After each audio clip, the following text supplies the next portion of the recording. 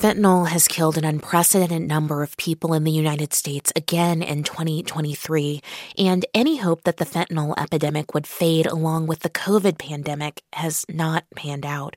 Here's Dr. Nora Volkov, head of the National Institute on Drug Research, talking with NPR in October about the wave of drug deaths hitting families. It continues to go up, and I had been hoping that after we are emerging from the COVID pandemic, we will start to see it go down, but it's rising. Volkov is one of the nation's top experts on addiction. She says it's time for policymakers to try new tactics, new experimental approaches to save lives. We're not in a stable situation. We're in an emergency situation. There are so many people dying.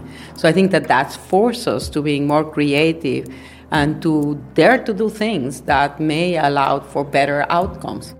But so far, Washington's political leaders haven't been able to work out creative solutions to the crisis together. Consider this. Like the pandemic before it, the fentanyl crisis has divided Americans along political and cultural fault lines. Coming up, we'll talk through just how devastating the drug epidemic has gotten and some possible solutions. From NPR, I'm Juana Summers. It's Wednesday, December 27th. This message comes from NPR sponsor, the Capital One Venture X Card. Earn unlimited 2x miles on everything you buy. Plus, get access to a $300 annual credit for bookings through Capital One Travel. What's in your wallet? Terms apply. Details at CapitalOne.com. Support for NPR and the following message come from IXL Learning. IXL Learning uses advanced algorithms to give the right help to each kid no matter the age or personality. Get an exclusive 20% off IXL membership when you sign up today at IXL.com/NPR. This message comes from NPR sponsor Charles Schwab with its original podcast on investing. Each week, you'll get thoughtful, in-depth analysis of both the stock and the bond markets. Listen today and subscribe at schwab.com/oninvesting or wherever you get your podcasts. It's Consider This from NPR. My colleague Asma Khalid spoke with 3 reporters about the ongoing drug crisis in the U.S. NPR's addiction correspondent Brian Mann, WBUR's Martha Biebinger, and KFF Health News' Aniri Patani. Asma takes it from here. Brian, let's start with you. The opioid epidemic has been raging for quite some time. Why is this moment so much deadlier? 2023 really was different. We're seeing more than 112,000 people dying every year in the United States. We used to think it was a catastrophe that 60 to 70,000 Americans were dying every year from drug overdoses.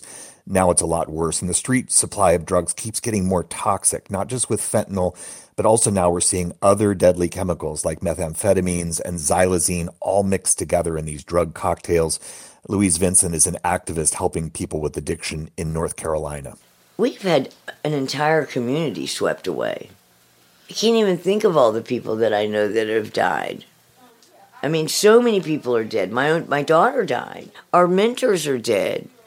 Hey, Asma, this is Aneri. I just wanted to chime in because I think what Louise just said there, what we heard from her, is really reflecting what we're seeing in the statistics, too. I mean, overdoses are now the leading cause of death for people in America ages 18 to 45.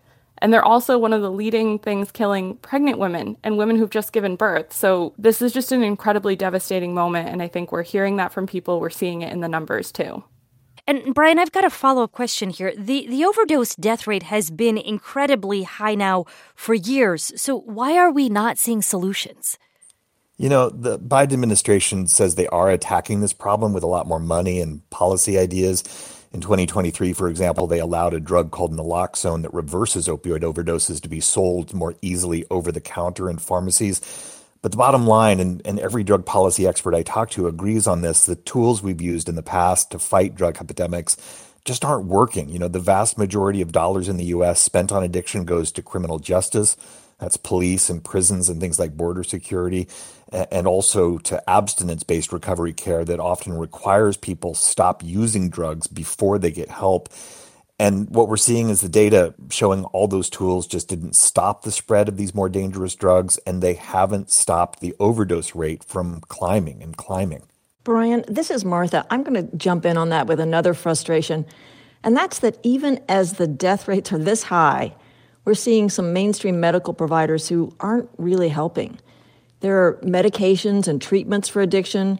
You might have heard of drugs like buprenorphine or methadone, but there's a lot of stigma and a lack of training, and so many doctors don't use them. They won't prescribe them to their patients, or they just don't take people in addiction as patients. Martha, sticking with you, given that the tools that we've been talking about for dealing with addiction have not worked, people are turning to a strategy that's been used for years in other countries called harm reduction. Can you explain to us what that is? Sure. So harm reduction is about keeping people alive while they use drugs.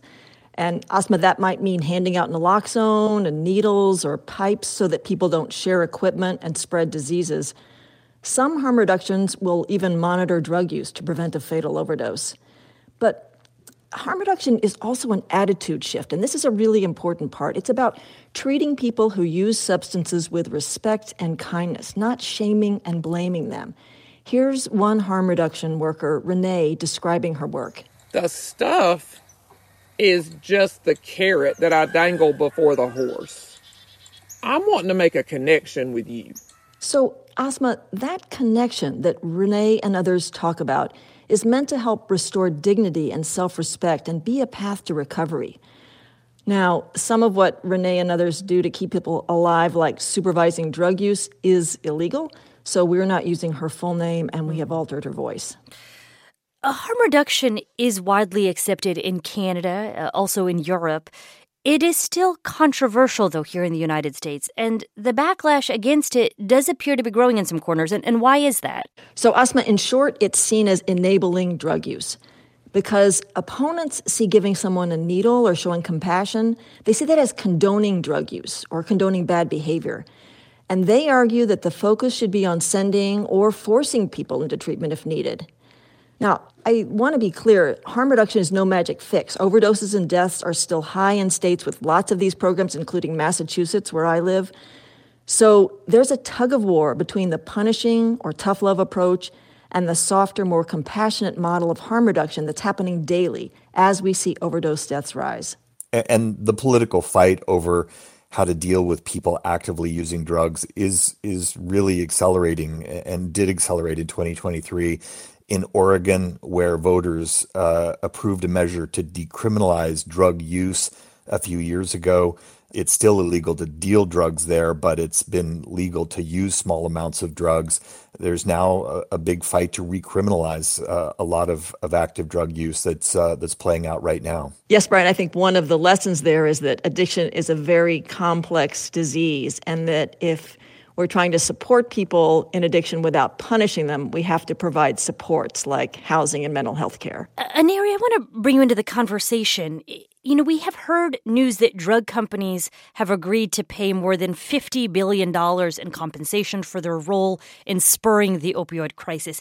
Is that money helping? What is that money going towards? So it really differs depending on which state you look at. And honestly, it's too soon to tell if it's helping across the country, but you're seeing a lot of the same issues play out that Martha and Brian were just talking about. So some states, even despite the urgency with people dying every day, some states haven't touched their settlement funds yet. Other places are looking at investing in naloxone or harm reduction techniques like Martha was talking about. And then you have places that are at the other end saying, we need to give this money to law enforcement. So they've bought patrol cars, roadside cameras, body scanners for their jails. The thing is, there's just not a lot of evidence that those sorts of investments will prevent overdoses or save lives. And a lot of families are upset. So Carrie Spears in Ohio is one of them. She lost her 23-year-old nephew, Tanner, to a fentanyl overdose 2 years ago. Her small town has spent most of its settlement cash on surveillance equipment and training for their officers and canines. And she's just not sure how that's going to save people like her nephew. It's not that I don't support law enforcement or first responders, but what research did they look at that said, yeah, surveillance equipment and canine helps people get into recovery and sobriety. And what I'm hearing from my reporting is that just like in that town where Carrie lives, a lot of times decisions about the settlement money is not so much based on evidence, but on geography and politics of the place. Speaking of politics, I've got a final question for you all here. How is the fentanyl crisis, likely to play out as an issue in the 2024 election? Let me take that one, Asma. Public policy experts I talk to really worry that this is going to get ugly politically, with a lot of politicians really weaponizing the fentanyl issue. There's a lot of disinformation out there about this topic, and ideas that research suggests don't actually help save lives. A lot of promises are being made, for example, to stop fentanyl smuggling into the U.S., but no one, Democrats or Republicans, have plans that anybody thinks would actually do that. Real solutions to this crisis are likely going to be a lot more complex, involving things like reforming healthcare and expanding access to housing and mental health care. And, trying to do that kind of work in 2024 in America's polarized political culture, everyone I'm talking to says it's going to be really tough, especially if these deaths keep rising. That was my colleague Asma Khalid speaking with NPR's addiction correspondent Brian Mann, WBUR's Martha Biebinger, and KFF Health News' Aniri Patani.